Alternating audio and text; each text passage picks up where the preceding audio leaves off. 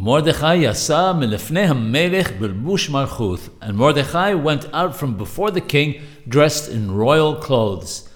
It says in Keren Yeshua that the words "from before the king" appear to be superfluous.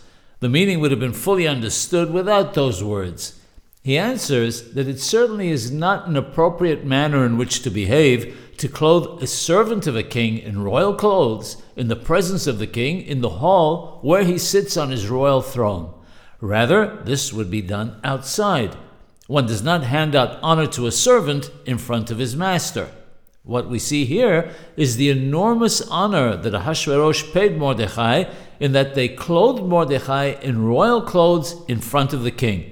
That's why the Megillah tells us specifically that he went out from the presence of the king dressed in royal clothes.